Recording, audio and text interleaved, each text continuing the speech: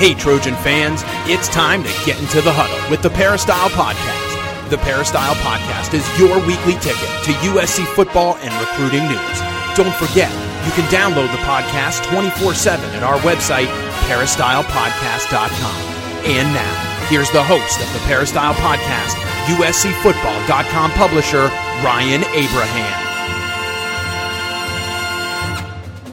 Hello, Trojan fans. Welcome to the Peristyle Podcast on a Tuesday. Happy New Year. I'm going to talk some USC Trojan football. You know, the college football season is over. Last night was the national championship game, so probably not a whole lot of USC football to talk about. Wait, there's plenty, because it's USC. There's always something crazy going on. We got Dan Weber on the line. We got Keely Eure in studio. Myself, Ryan Abraham, publisher here at USCFootball.com. We got to talk about USC losing their offensive coordinator, Cliff Kingsbury. So we're going to do that today. If you have any questions or comments, you can email the show, podcast@USCFootball.com. Or if you'd like to call us or text us, our number is 424-254-9141. It's going to be a really interesting show. We got a lot to get to, so let's just jump right in. Big news coming out of USC. Cliff Kingsbury, hired 33 or 34 days ago to be the offensive coordinator and quarterback coach. He is no longer employed by USC, officially removed from the website, that's the end-all be-all, apparently, according to USC Sports Information. But he's not on the website anymore. The Arizona Cardinals have announced him as the new head coach. He'll be coaching up Josh Rosen, former UCLA great. And very interesting, $150,000 buyout will be paid to USC. And moving on. So we're going to talk about that and a whole lot of other stuff. We got Dan Weber on the line. We got Keely Eure in studio. How you guys doing? Doing good. I think we're doing better than a lot of USC fans are right now. It's another rough day to be a USC fan. It's rough. My voice is very rough. I've been sick the last couple of days. Just wanted to try to relax. No. So I got to do 50,000 radio interviews. We're going to do this podcast. We'll do a live show later. What can we do?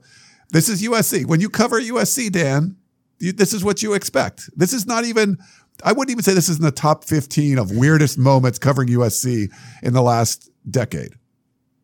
Yeah, we're really used to this. And if anybody doubts the power of USC, what other assistant coach who has been at a program for, as you say, 34 days could create this kind of attention? Could get on the crawl, of the, on the NFL Network and all of that kind of thing. I mean, I think, Kingsbury, I don't think he did it for this purpose, but if you wanted to create some interest in yourself, come to USC. For some reason, there is something. I mean, maybe if you became, Nick Saban's offensive coordinator, but other than that, there's something about being at USC that is going to put you in the spotlight. I mean, look at how much more interest there is in Cliff Kingsbury 34 days after he signed with USC than there was before he signed with USC. I don't know. Should it have been that way? I don't think so. But there it is. I mean, it's amazing. He could have not been, I don't think he could have had the meteoric rise without the USC connection. I mean, obviously he fits the profile of the latest thing in the NFL. The 30s, young, attractive guy who, good, good at holding hands with good quarterbacks who know how to get the most out of them, and has, the air raid attack and all that everybody now in the NFL looks like they want to try to figure out how to do it. But I think the combination of that with USC just puts you out there, and as we see, it put him out there. Yeah.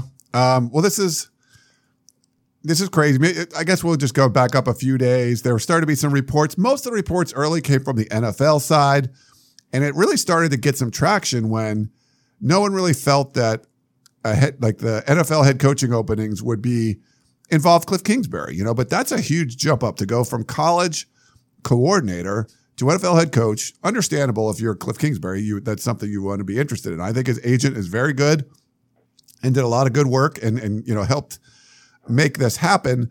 But the word started to come out, and we don't know what's true or not, that USC and Lynn Swann had actually blocked Cliff Kingsbury from interviewing with these NFL franchises. And that really created a lot of buzz. And if that really did happen, I don't think it's a smart move by USC. I said that a number of times. But however it went down, at some point, he interviewed. He interviewed with the Jets. He interviewed with the Cardinals. And then here you are. We get word last night. It sounds like he's going to the Cardinals. And then today, right about noon Pacific, I think it was was it Schefter that kind of tweeted it first, Keely? I think, or Schrager. Schrager tweeted it first. The Cardinals made it official. They have a video out of Kingsbury. We got a statement from Clay Helton on this. I mean, so it kind of happened pretty fast. Yeah, I mean, I don't think. I mean, I think the first report that he was being blocked was totally disingenuous, if not dishonest, considering the fact that he had been talking to both teams days before that. So it was, if you want to consider it's a term of art in the NFL, the quote interview.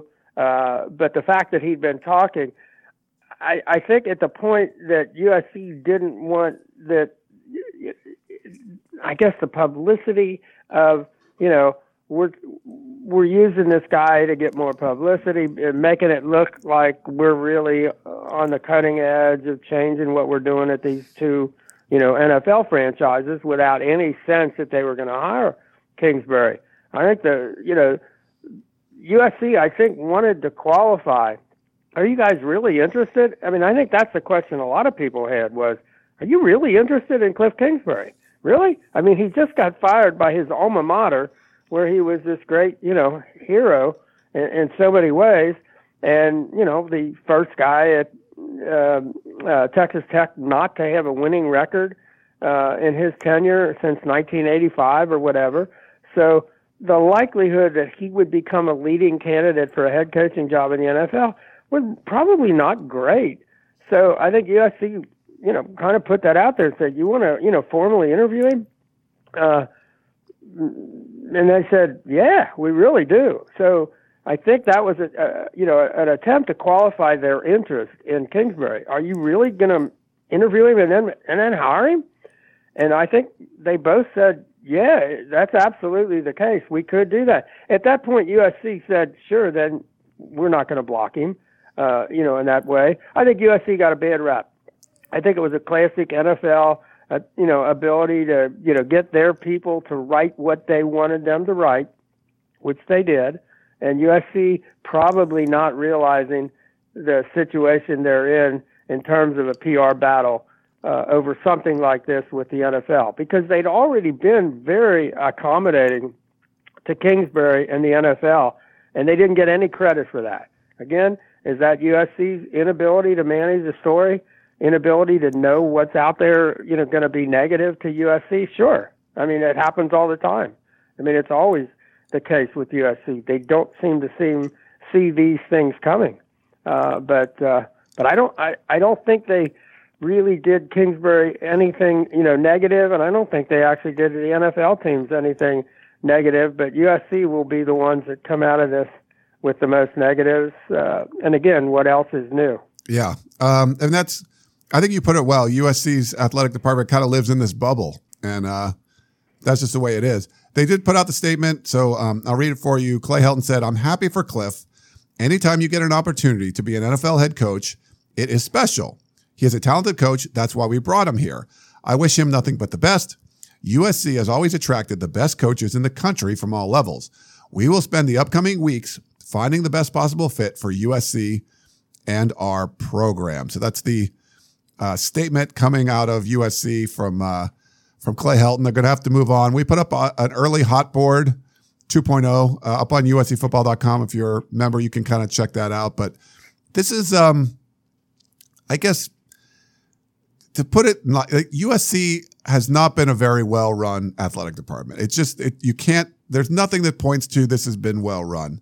And I think when you hire former football players over and over again, and I tweeted this out earlier, the last time USC hired an experienced athletic director, someone that has a PhD, someone that he was a former college head coach, he was a college athletic director, was Mike McGee back in 1984. That's the last time. So we have not seen a great run from USC's athletic administration. And I'm not saying it's all their fault, but when you make these kind of decisions over and over again, sometimes things are going to blow up in your face. And there's no reason that all of USC's football season, all the optimism, all the excitement needed to be tied to one person only, and that was Cliff Kingsbury. You put all your eggs in that Kingsbury basket, all the butts in the seats you need to put in for the newly renovated Coliseum, because you didn't make other big moves. You made one big move, and it was a great big move, 100% behind it, Cliff Kingsbury. But making this move, you were putting yourself at risk. And the risk was he could go to the NFL. They didn't put a good contract together, and maybe they weren't in a position to because USC was not in a position of power. Kingsbury approached USC as much as the other way around. So Kingsbury had the power here. USC needed him. But when the NFL head coaching calls came, which I don't think a lot of people expected, and you can argue that the Arizona Cardinals making a bad it's probably a bad hire. Probably not a good hire. But the fact of the matter is, you put all the eggs into that basket. Now what does USC do? There's no one out there that's going to create the kind of excitement. So is it one of those things, Dan, where you promote from within, you hire somebody else? Now, I feel the best move would be to go get the best offensive coordinators that you could, but you got to make more moves. They didn't make enough moves feeling that Kingsbury was enough.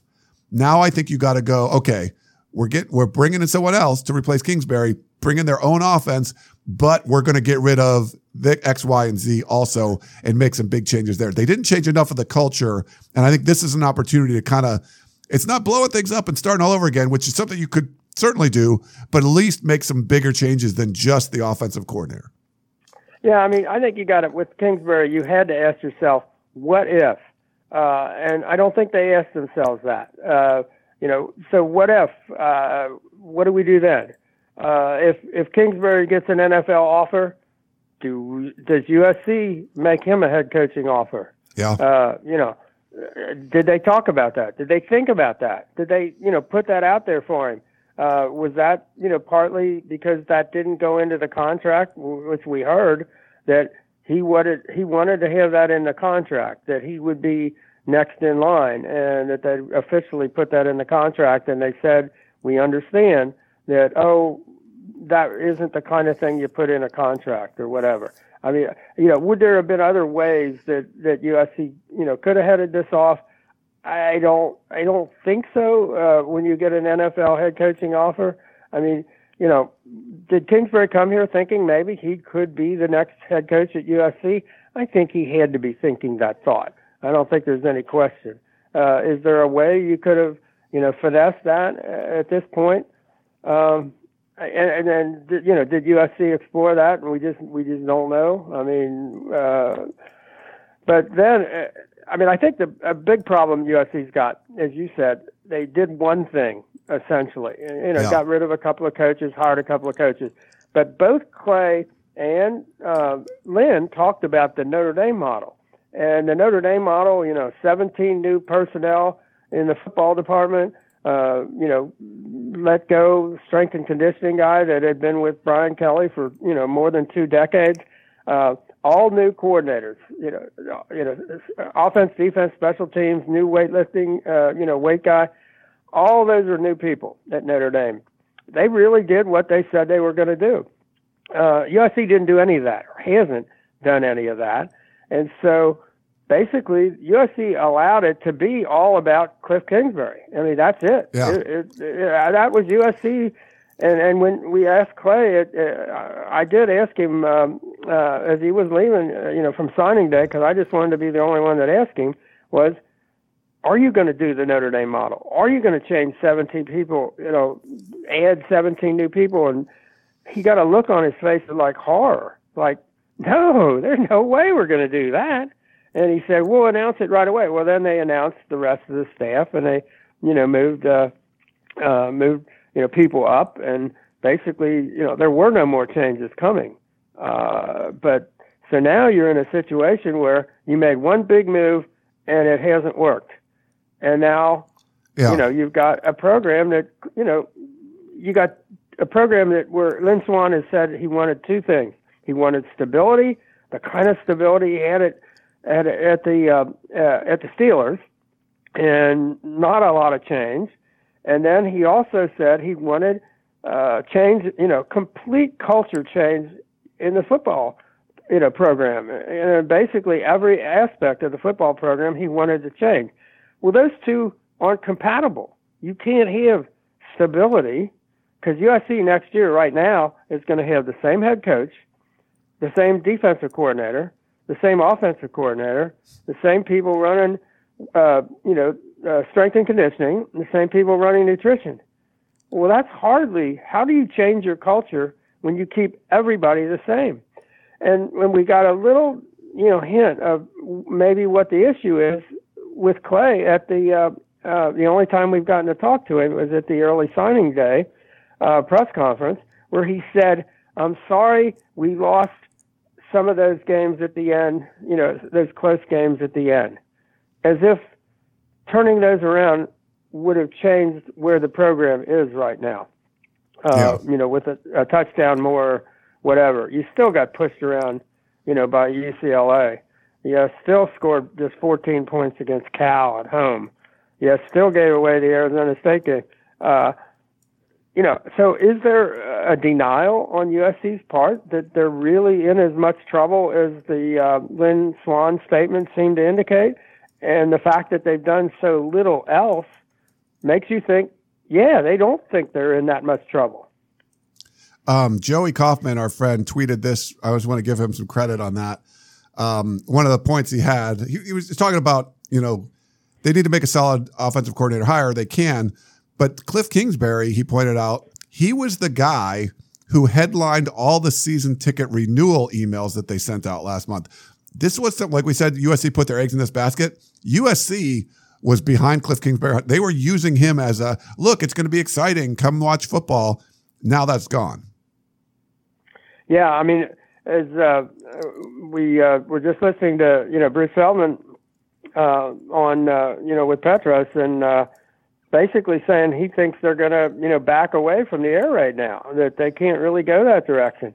Boy, I think that would really be not a smart thing to do, and go back to the gumbo and all the other stuff that we've seen on offense. I mean, that offense was as underachieving as you could ever imagine. And USC's talent and personnel are really geared to doing the air raid, from the underperforming offensive line to, the number of wide receivers to the quarterback, to the way, again, Kingsbury used his running backs differently than most people where they run the air raid. And USC would have had, the guys there.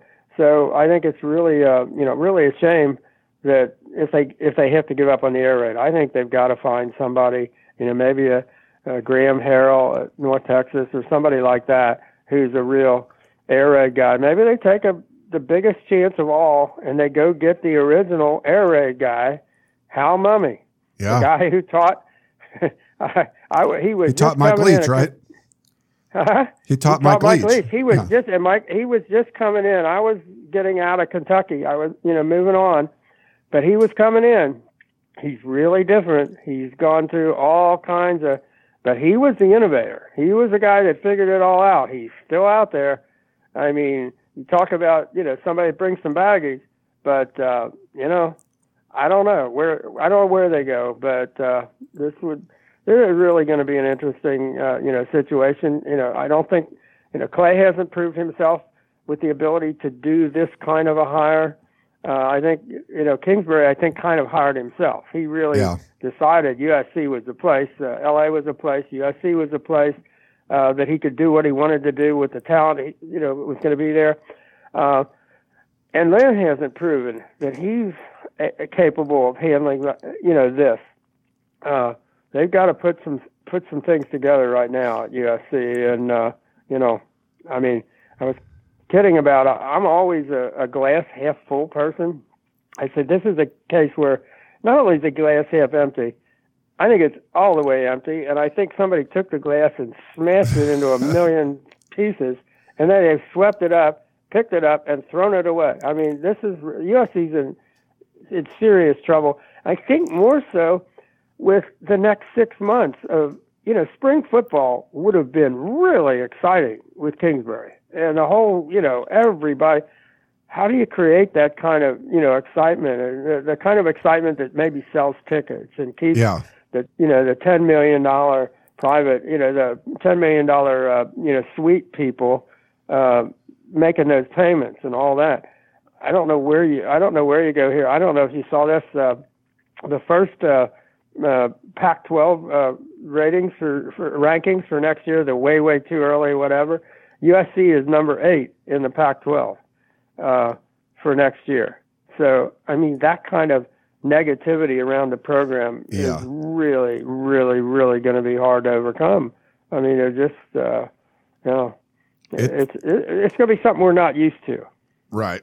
Well, yeah, not a lot of positivity, I guess you could say. I mean, we're trying not to be. It was funny. I did was on with Rogan and Rodney Peete, former USC grad, was on with them, and I had said something. I kind of made this remark. Like, I was trying to say, it's not USC's fault. It's not that that a guy like Kingsbury would leave for an NFL head coaching job.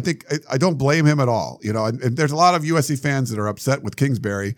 And I was like, I try to say, like, USC's not a bad guy, or they didn't do anything bad or something wrong by doing that. But I think it came out as USC doesn't look very bad. And Fred Rogan got all over him like, I beg to differ, but they look terrible. I'm like, okay, I didn't say that right. But yes, I don't think USC's look good here for sure. And it might not all be USC's fault.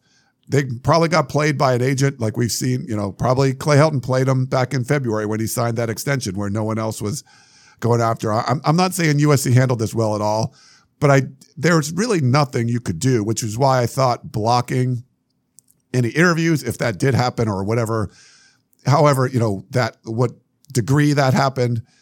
If someone's going to take a chance on a meddling, he's a middle of the road, Power 5 coach who was the best finish he had in the Big 12 was tied for 5th, and he was 35-40 as a head coach.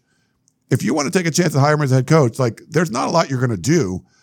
That's someone several rungs up the ladder willing to hire one of your people. I don't think USC can really do anything about it. Could they have looked better by not having the PR come out that they were being blocked and things like that? That was bad. Should they have got compensated? Like we saw Manny Diaz, he was hired at Temple to be the head coach. Miami hired him less than 20 days later. Temple got $4 million out of that. USC got $150,000. They got $2.5 million for the. Who did they get the $2.5 million from?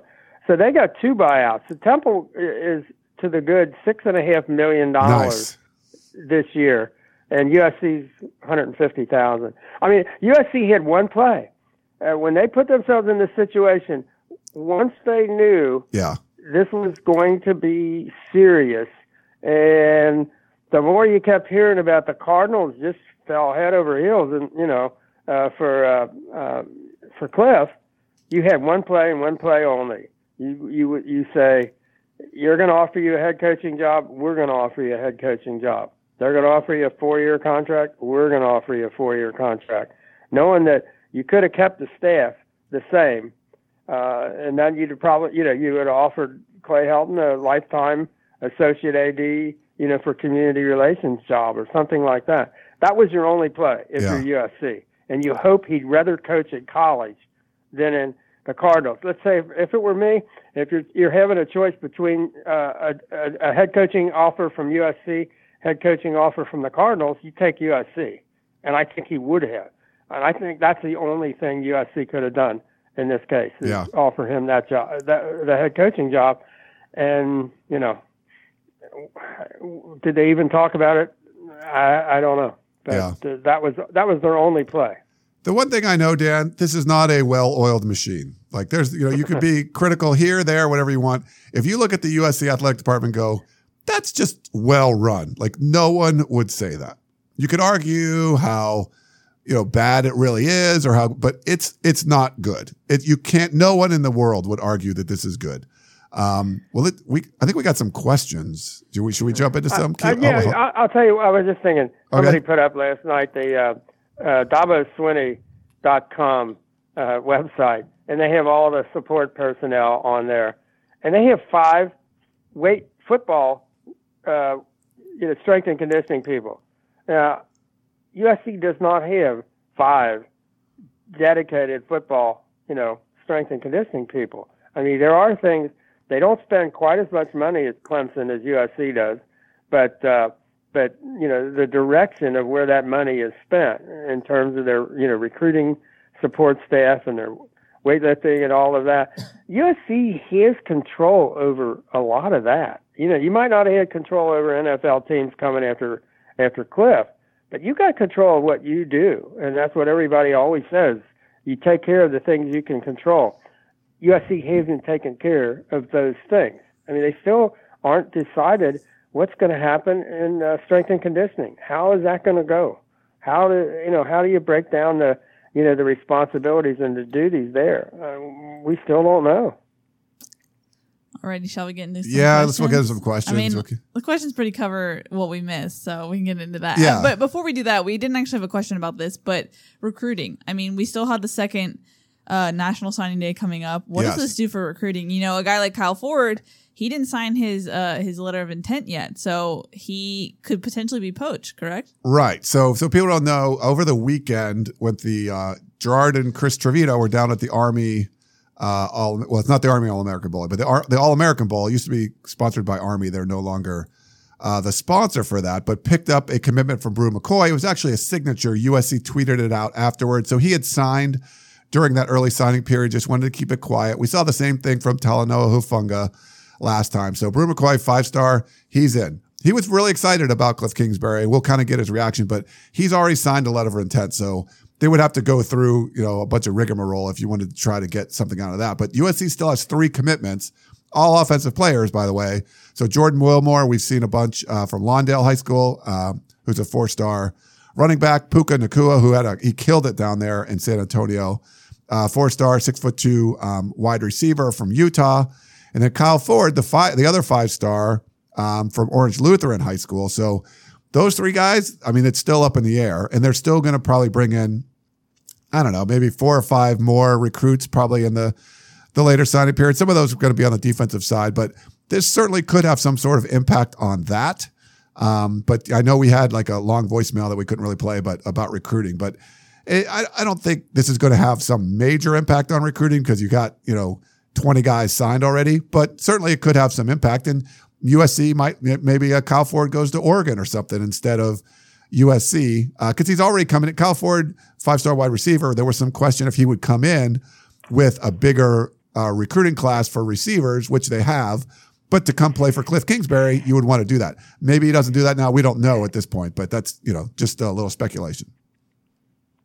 Yeah, I mean, I think USC is almost to the point now where people are saying things like, the heck with recruiting. You haven't done that great a job developing and coaching up the guys you have gotten, all those great players that you've gotten coming out of high school. Get that squared away, and we'll let the recruiting take care of itself. I mean, I think, there's just not that same, sense of recruiting matters because, it doesn't matter if you don't develop them, if you don't have a system, if you don't get them stronger, if you don't get them tougher, you don't get them more ready to play than USC has been doing. That the recruiting is kind of, just extraneous kind of a thing. It's just, it's off to the side. Yeah. Because you got to do more with the basic program. I mean, let's face it, USC's recruited better than Clemson, without a doubt. I mean, there's no question. Clemson's 55-4 the last 4 years, and won 2 national championships, and been in the semifinals and a championship game with players not ranked as high as USC's players. Yep. Alrighty, questions? Yeah, let's do some questions. So we got a text from James in Manhattan Beach. He says, longtime listener, first-time caller, do you think Cliff taking the AZ job says more about Kingsbury's character and inability to see his commitment through, USC's inability to hang on to him, or how enticing and rare an NFL coaching job can be? Put another way, did we dodge a bullet with this guy, or did he do the right thing? Fight on forever, James. Yeah, A, B, C. If you gave us three possibilities, it's C. I mean, obviously, yeah, this says nothing negative about, I think Cliff Kingsbury's character or commitment or anything else. I mean, I think USC was lucky that he saw in USC more than I think USC saw in USC. I don't think he had a slightest clue. There is no possible way 5 weeks ago, 6 weeks ago, Cliff Kingsbury thought he was going to get one or maybe even two NFL head coaching offers. He would have laughed. Everybody would have laughed. I mean, come on. He just got fired by his alma mater, and he was sub 500. There's not a chance that he saw it that way. So, you have to just give him, say, go get him. Good luck. Thanks for being here for a little while. And I have no negative feelings whatsoever to him. And he decided to come back or to stay here and not go to the NFL. There wouldn't have been any, like he was flirting with the NFL. That doesn't show good character. No, not even a little bit. I mean, there's nobody in college football coaching that hasn't, left where they were, or everybody's taken a better job that, has that offer. And, so no, I don't have any sense that he played USC or whatever. Maybe his agent had some ideas, and even his agent couldn't have thought that this would, play out the way it did. There's just no way. No, he was excited. Bruce Feldman talked about this on the radio. I've talked to him personally about this. He loved the talent at USC. This was a great opportunity for him. He saw it that way. He sought it out. But you never know that this huge opportunity is going to come along. I don't blame Cliff Kingsbury at all. I know there's a lot of USC fans that are really upset about this. If you guys remember, and there's some fans that are like, you should always honor a contract. And even though that's not the way college football works, like it's just not that way. There's a buyout for a reason. Apparently the buyout in this situation was only $150,000, which is ridiculous. But if you remember, the way Clay Helton got to USC, he was hired by Arkansas State to be their offensive coordinator. 60 days later, Lane Kiffin hired him away to become USC's quarterback coach. He didn't call a single play at Arkansas State. So the way Clay Helton was hired somewhere, didn't make it to the season and was hired away. He did that himself. So if you weren't outraged at that, then you probably shouldn't be outraged at this, which is a much better opportunity.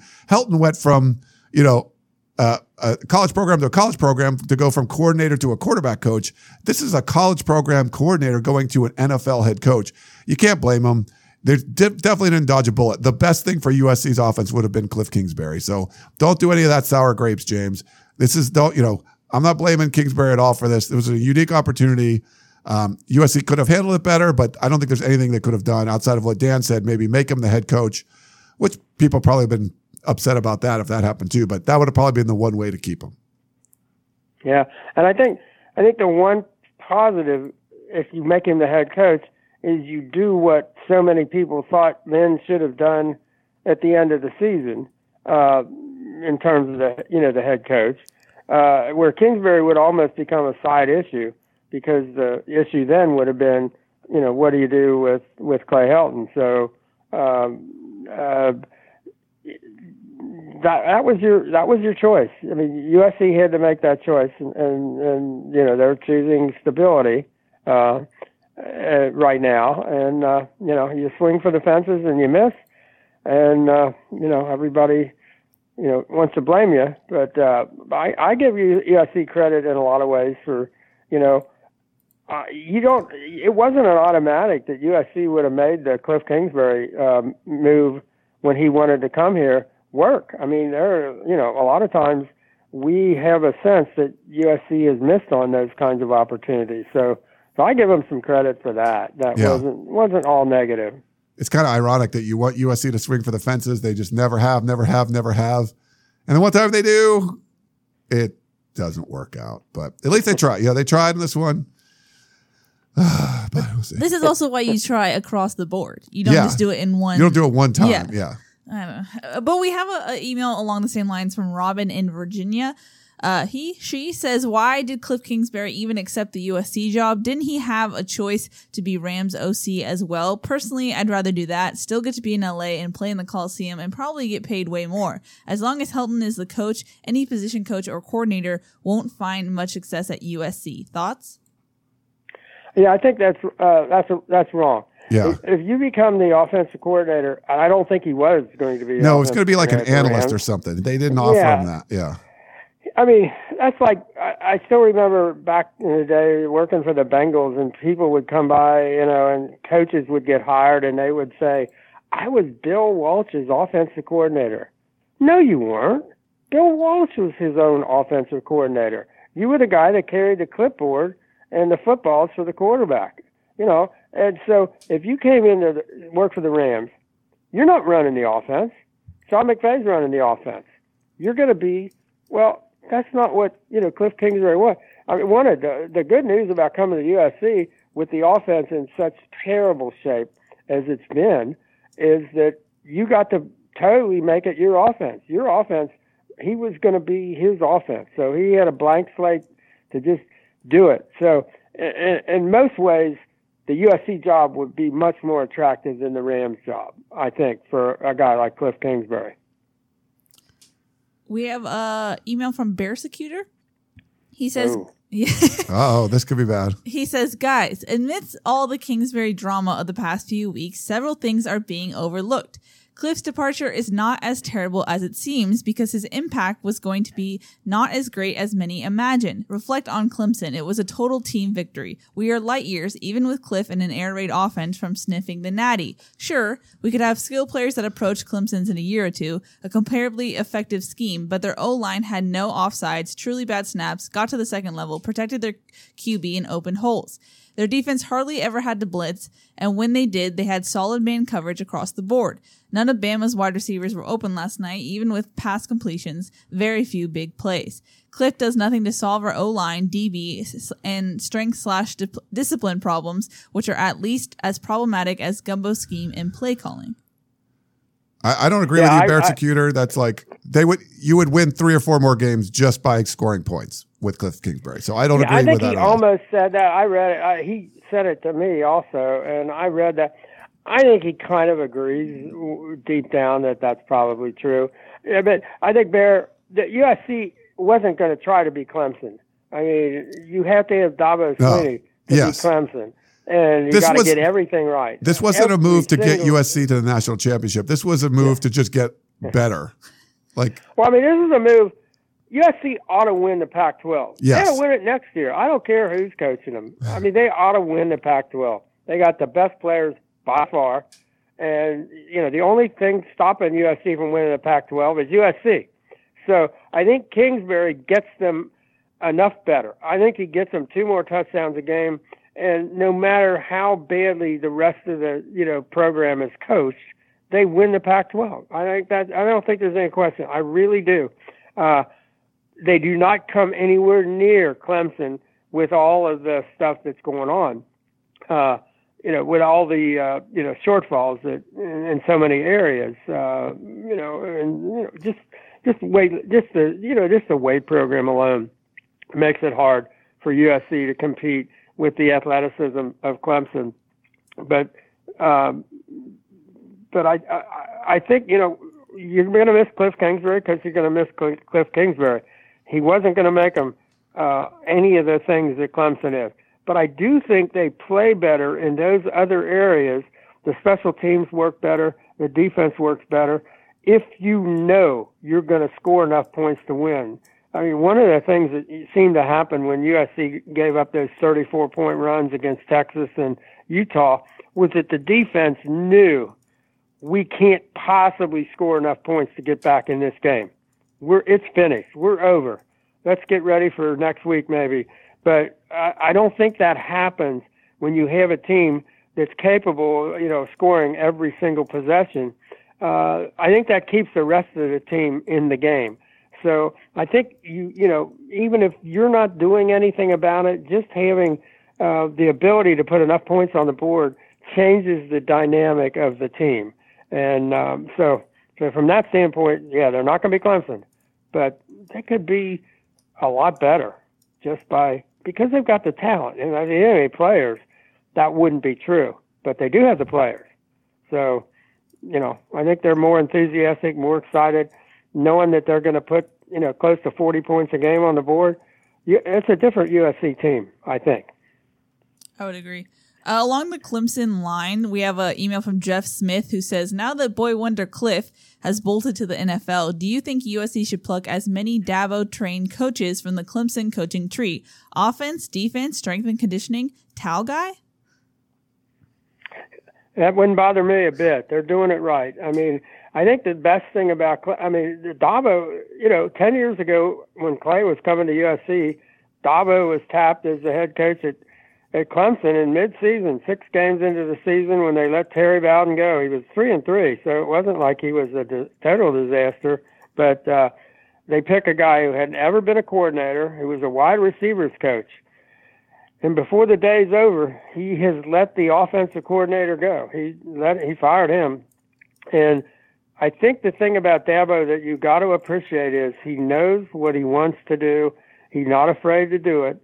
It took him a while. He wasn't a great head coach right away, but he learned. I think he's capable of learning from his mistakes, capable of being reality-based, capable of going out and getting the right guys to do the job, and making everything else around the program work. And, as much as we talk about the Notre Dame model, I think the Clemson model is as good as any, which means basically it all depends on the head coach. You got to have total support from the athletic director, of course, the one who picked him and the one there now. But the head coach has to have a vision.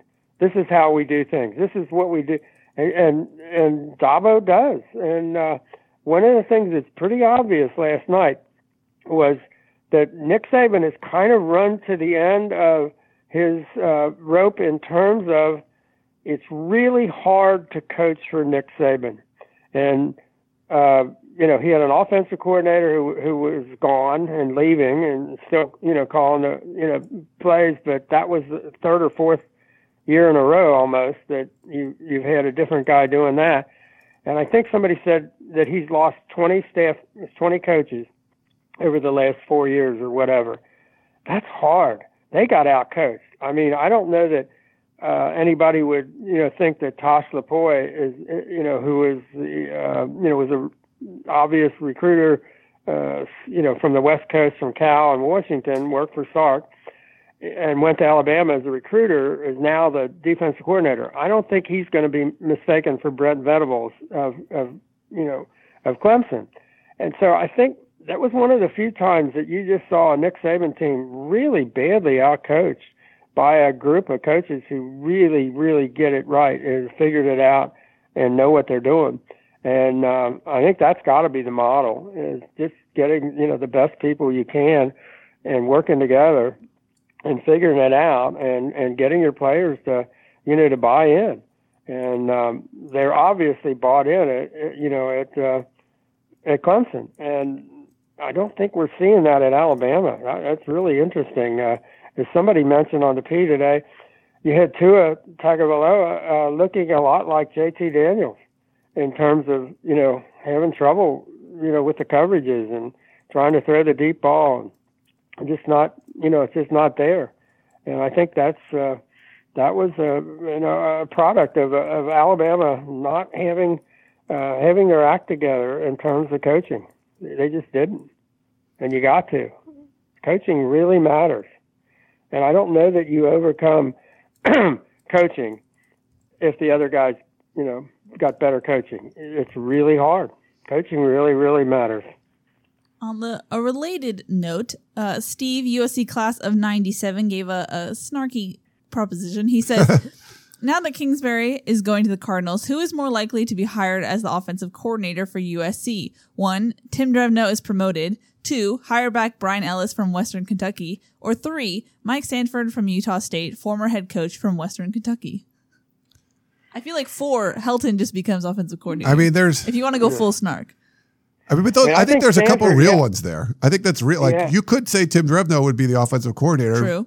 Or I don't think they'll bring back Tyson, Brian Ellis, and I don't think Tyson because he's the head coach at Western Kentucky. Mike Sanford, he just got hired. I don't see that one happening, but I mean, they could. I guess. Yeah, he was the Notre Dame guy who went to Western Kentucky. I think, and I don't know if the bubble is so strong that USC doesn't realize the reaction of hiring another Western Kentucky guy. I'm just not. I'm not sure. I think I'd go to the Cliff Kingsbury tree and try to go that route, and hopefully it works. And I know people say, "What about Jinx? The running backs coach, and is he the way to go?" He's been an offensive coordinator. Well, he's been a head coach. So, but then you don't have a guy. I think they have to hire somebody who also coaches the quarterbacks. And I don't know that you could afford to have an offensive coordinator, even the way T was, who's the wide receivers coach, and he's not in the quarterback room and all that. I think you got to have the offensive coordinator who's in the quarterback room. And I always had a pretty good high opinion of Brian Ellis, even though he was limited because of the Western Kentucky background, and he came here as a grad assistant, which I thought was actually one of the better moves USC's made. And he had been an offensive coordinator at least in a bowl game. I don't know where they go, to be honest. I think the culture needs to be so changed on offense that you want somebody to come in like Kingsbury, who totally changes every way that you approach everything on offense. And does anybody have that kind of clout that's on the list? I don't know, but I think they got to go that way. I think you got to get Clay out of it. I think obviously. Other people, you don't want anybody else involved. I mean, that was always I think the problem. We weren't sure who was involved, who was doing what, who was making what calls, and that didn't work at all. It hasn't worked, and it's not going to work. So I think you need somebody to come in and stand on his own and say, this is how we're going to do it, totally. Kingsbury had the kind of, ability to do that. Is there anybody else out there that does have that kind of clout? Personal name, and all of the. I don't think so, but it would be nice if you could find that guy.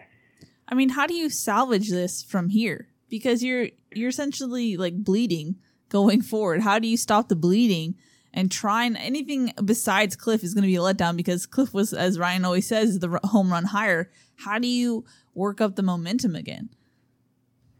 That is the question. That's the question without an answer right now. Even if they come up with the right answer, nobody will believe that they got the right answer. I really don't know. I think that's the unanswerable question. It's just with this crew, I don't know.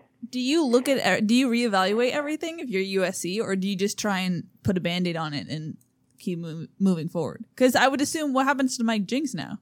Does he go with Cliff?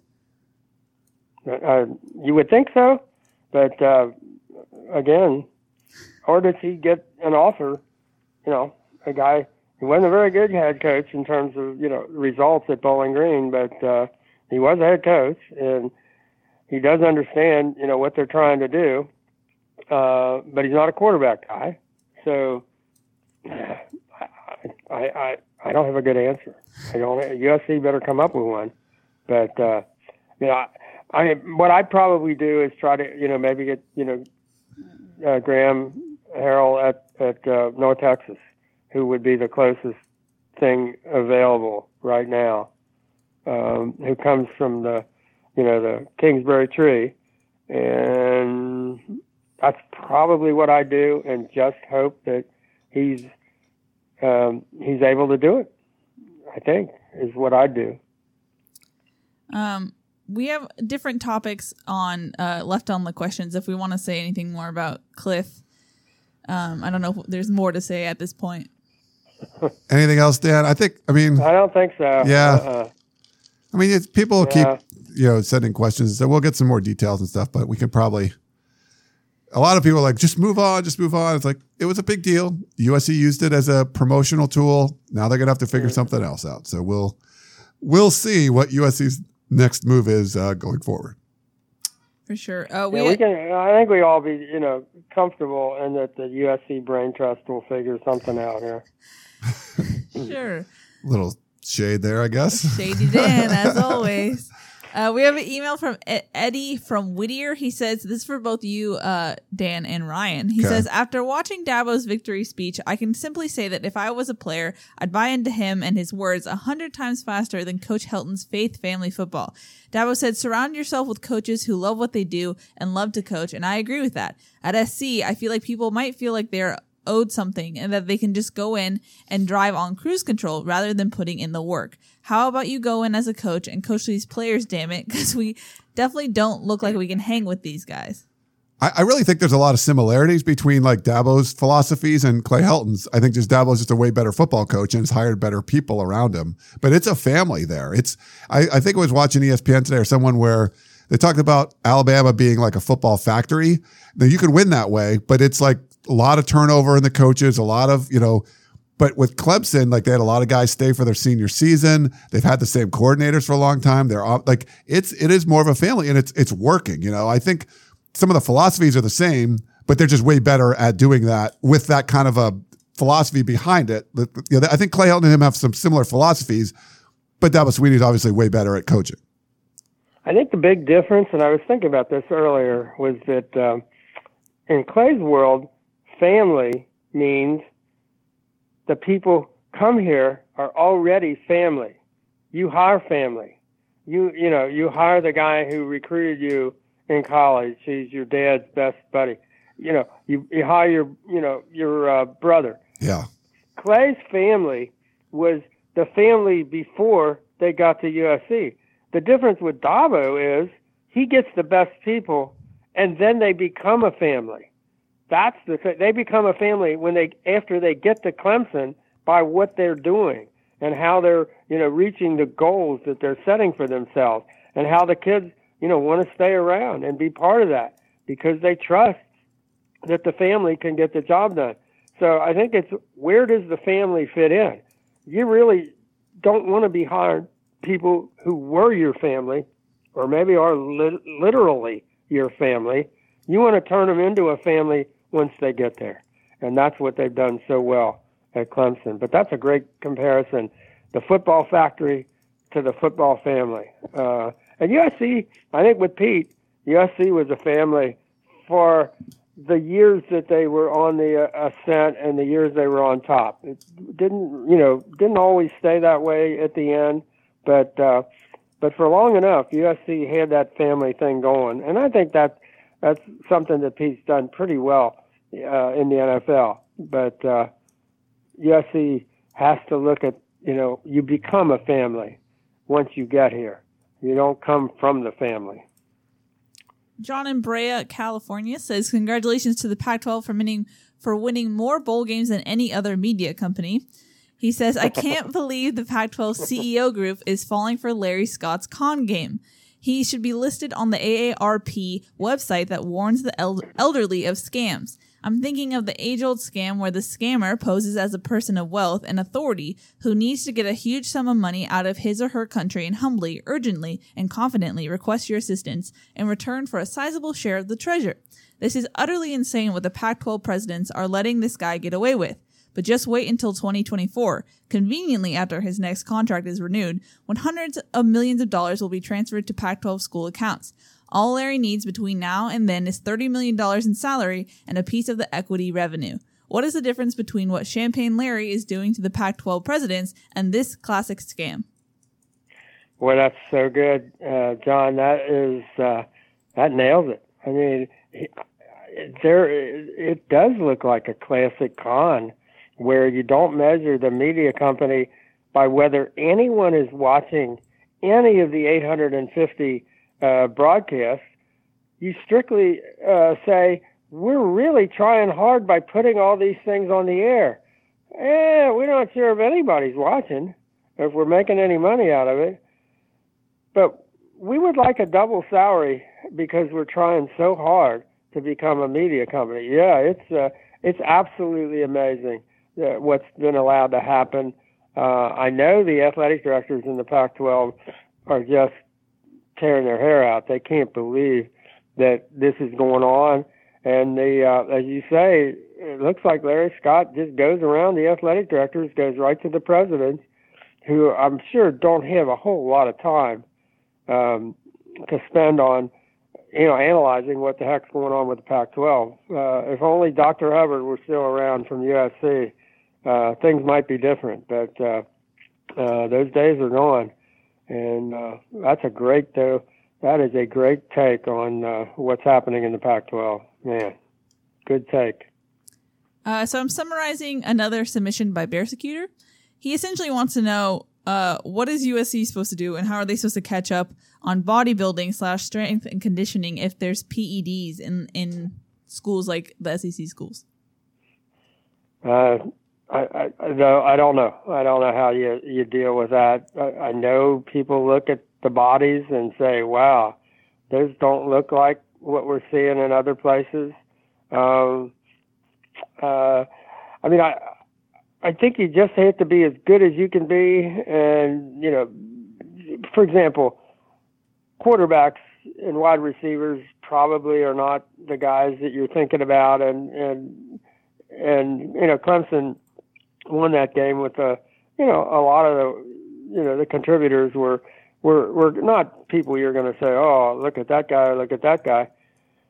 And the team that won, you wouldn't be the number one suspect as far as, PEDs, even though their kids got caught. I mean, the fact that their kids got caught makes you think, well, they are, legitimately doing some of the testing in that. So I just don't know if there's anything that you can focus on. You just have to be as good as you can be and do as good a job as you can with what you have control of. And you can't, I just don't think you can be thinking about, oh, what are they doing? What are they getting away with? It's not as blatant as, let's say, the East German, swimmers or the various Russian, teams were. And, I'm just not going to think about it because I don't know that there's a lot you can do about it. Yeah. We have a question from our buddy Joan. She says, what do you guys think of the national championship being played at Levi's Stadium?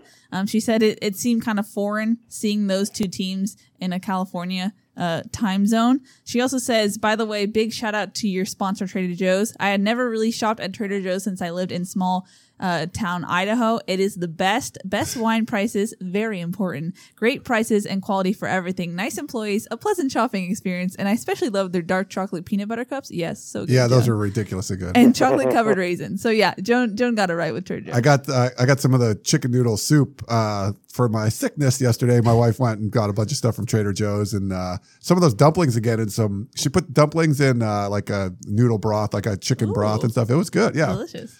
So that was good. Thanks for that. Good job Joan. by Joan there. I think Joan's right on it. And I think, I wouldn't recommend anybody going to a game at Levi's. We've never, it just doesn't seem like a good, football environment. It's just kind of in the middle of, this, Silicon Valley, strip mall kind of a,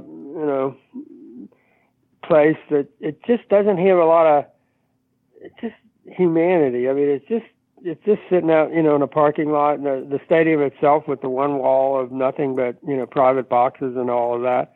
It's just not a great place, and it's tough. If you got to move the game around. I think LA is much more of a football area than Northern California, but if California wants to be part of this, figure out a way to get to the game. And, the college football has to worry a little bit when they're going to have, strictly teams from the Southeast in the championship game. I mean, it's got to become a national sport again. I mean, the Big Ten is in as much trouble as the Pac-12 in terms of, being in the game. And, somebody's got to figure out a way to compete. The whole SEC model, it just means more, and it does. And whether you can make it mean as much and have the ability to get to that game, Pac-12's got to figure some things out and make a commitment or not. Because, with an Alabama that's spending $69 million a year on football, and USC certainly in the top, barely out of the top 20 at $40 million, $29 million more that Alabama spends than USC spends. That almost isn't a fair fight. But yet, Clemson only spends, I guess, $38 million, I think was the last number I saw. So Alabama, $69 million to $38 million, and Clemson, was the clear, better team and better program. So you can compete, but it's pretty hard with the amount of money that's available to the very, those very top programs. But somebody's got to figure something out, or California is going to be on the outside looking in, and it's kind of sad. I mean, it was sad that you felt like you didn't have a connection to that game. Yeah. Other than, oh, that's where the Pac-12 plays their championship game. Ooh, cool. If I was feeling better, I almost flew up there with my wife to go see it, but I wasn't feeling very good. But everyone I talked to seemed that it was better than what they thought going into it. So I think it's just not a great place to watch a game. So there's a long way to go for Clemson and Alabama fans. Didn't in the post-game interview, he was like, wherever the heck we are in California. Yeah. A ringing endorsement. Yeah. Well, last week when they were talking about, I mean, you thought they were both of the programs heading to the moon. I mean, it was like, because they're not used to traveling. I mean, that's not what they do. They basically, stay in one time zone, make, bus trips, and this was really different. I mean, that may have thrown Alabama as much as anything, is the dislocation of being that far away from home. I mean, they never go that far away. That was always one of the advantages, I thought, with Pete, that USC had when they would, head to the Orange Bowl, for example. They were so used to traveling that it didn't matter for USC. But USC always had an advantage, I think, and always will have an advantage in those kinds of situations. So you got to make that work, for you. I thought, like, when they beat Oklahoma so badly, USC was like the second or third trip across the country to the Orange Bowl. And for Oklahoma, they just hadn't traveled much. So USC was more at home, even though they were a lot farther away from home than Oklahoma was for that game. So, I think there are some ways you can, make that work for you. But, boy, I thought Alabama just looked so not like they were in the right place. And apparently, like 60% of the fans were from Clemson. That Clemson traveled better than Alabama did, for that game. So, I don't know. Okay, 1 second, Dan. I gotta fix something. 1 second.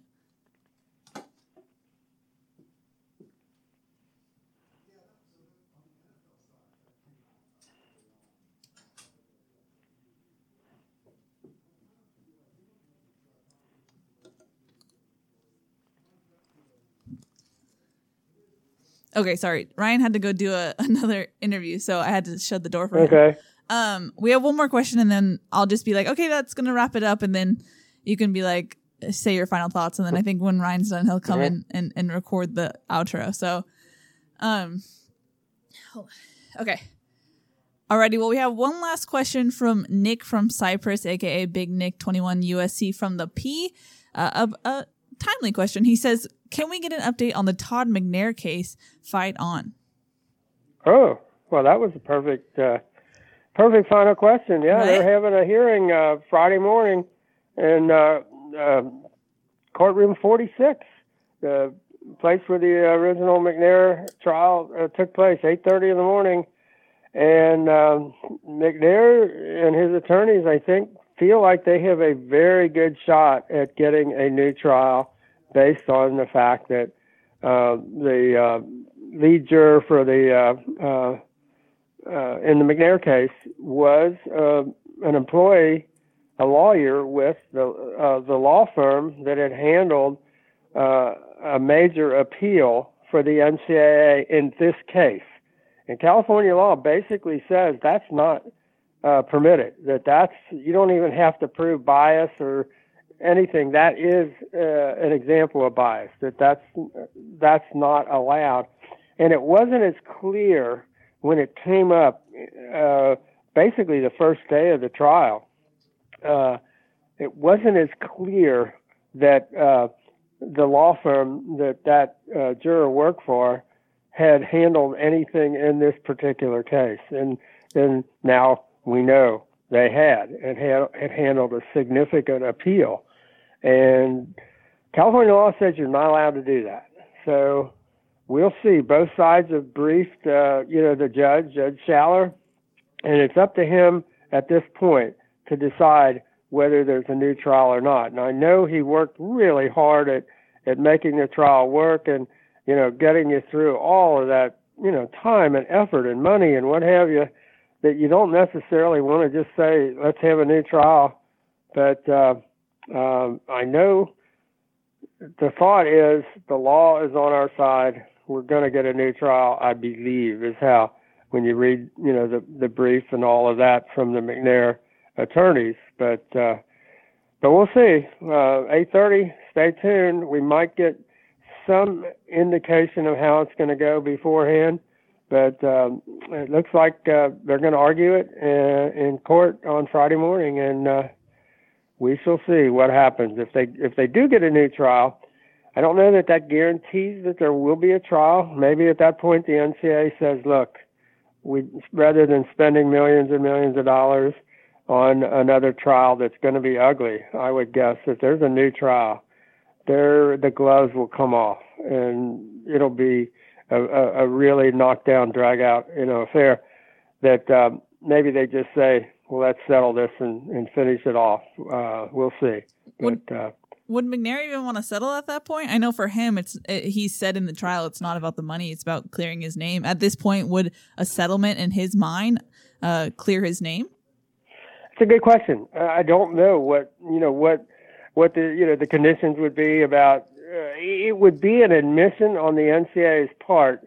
The fact that there had to be a new trial would indicate that he wasn't treated fairly. And then if the NCAA decided that they would rather settle, I think it would be moving in the direction of a vindication for Todd McNair.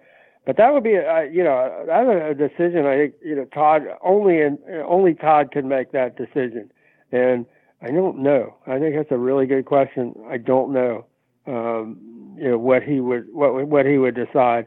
I mean, I wouldn't blame him if he didn't want to go through another trial. I mean, it was mean and ugly, and on his part, against him. I mean, the NCAA had to make him out to be the really bad guy. I think the next trial, there are a lot of people going to be made out to be bad guys in this particular case, and an awful lot of them are going to be NCAA people who I think probably were treated fairly respectfully, which probably will not happen the next time around. So I don't know. I'd want to avoid it, I think, if I were the NCAA, but we'll see. Well, it's interesting that you say that, because I just thought it was interesting the NCAA, when they filed their brief opposing Todd McNair's motion for a new trial, they said the NCAA won the defamation claim trial fair and square. It did so despite substantial negative local media coverage for years leading up to the trial, and despite the controversial nature of the NCAA's handling of the Bush investigation among many in the USC community. USC media and fans attended the trial and voiced their support for McNair outside the courtroom, but the jury decided the case on the evidence and held McNair to his burden. So I thought it was just interesting how they had. They're living in a fantasy world. There's nobody on the NCAA side that actually can believe that. They're not that stupid. That trial could have been on the moon as far as the impact of anybody from USC to head on that trial. I mean, try to run that trial in any other city that the home of any major NCAA university, and see how it would have worked out. They couldn't have gotten a more fair and impartial. I mean, the jury, you could have given them each $500 and said, go find the Coliseum, and they couldn't have found the Coliseum in a week. I mean, on their own. They just weren't, it wasn't something that anybody paid any attention to here. And the idea that the only thing that pre-trial coverage was negative was covering how badly the NCAA handled the case and how biased they were, and which was proved out in the courtroom. But we'll see. But yeah, that was a fantasy, and it doesn't answer the basic charge, which is California law says if you're a member of a law firm and you worked on the case, you may not be on a jury. They had a member of their law firm that worked on the case who was on the jury. According to California law, that's bias, and that's not a fair trial. So it wasn't a fair trial according to California law. I don't care what the NCAA says. It wasn't a fair trial. And they can talk about all the other stuff, which truly didn't happen. But they couldn't have been treated any more fairly. I mean, Judge Schaller was a USC graduate. He could not have been more fair. On the crucial ruling, he went to the NCAA side. So I don't, as you might guess, I don't agree with the NCAA's characterization of how this all took place. But yeah, that's not to the point. And I don't know if they argue that. You would think Judge Schaller would say, so what? What about the issue that we're talking about? Yeah. I mean, so I think that's all the NCAA has. I'm not sure. How do you answer it? If California law says that's not allowed and it happened, what do you say? Well, you talk about other stuff, but it'll be real, we don't know if we're going to hear any, get any little advance, information before Friday, but Friday could be real interesting because it's going to all happen, I think, in one day. Boom, right there. And you get a ruling. And it would be nice if Todd finally got some justice. But we'll see. It never ends for Todd, unfortunately. But we'll be there. So make sure you look out for Instant Analysis. Back where we spent 6 weeks in March. We'll be back there again, which will be By the way, I have another location though. I saw somebody else did one the other day, one of the news crews, and you still have the LA City Hall in the background, but there's another location that might be even a better location. So I've been scouting out locations. Oh wow, so prepared. So look for the visuals and analysis. Yeah. So. Oh, great. That'll be great. Alrighty. Well, I think that's going to wrap it up since that's the last questions we have. Yeah, I think we talked this one out, Keely. So we'll wrap it up. Thanks for all the questions came in. Thanks to Dan Weber. Thanks to Keely Eure. Hope you guys enjoyed this edition of the Peristyle Podcast, and we will talk to you next time. You may have noticed that shopping at Trader Joe's is unlike shopping at other markets. People ask us all the time how we manage to have such unique, interesting, and delicious products at such great everyday prices. This is Dan Bain of Trader Joe's. The answer is simple. It's all in the way we do business.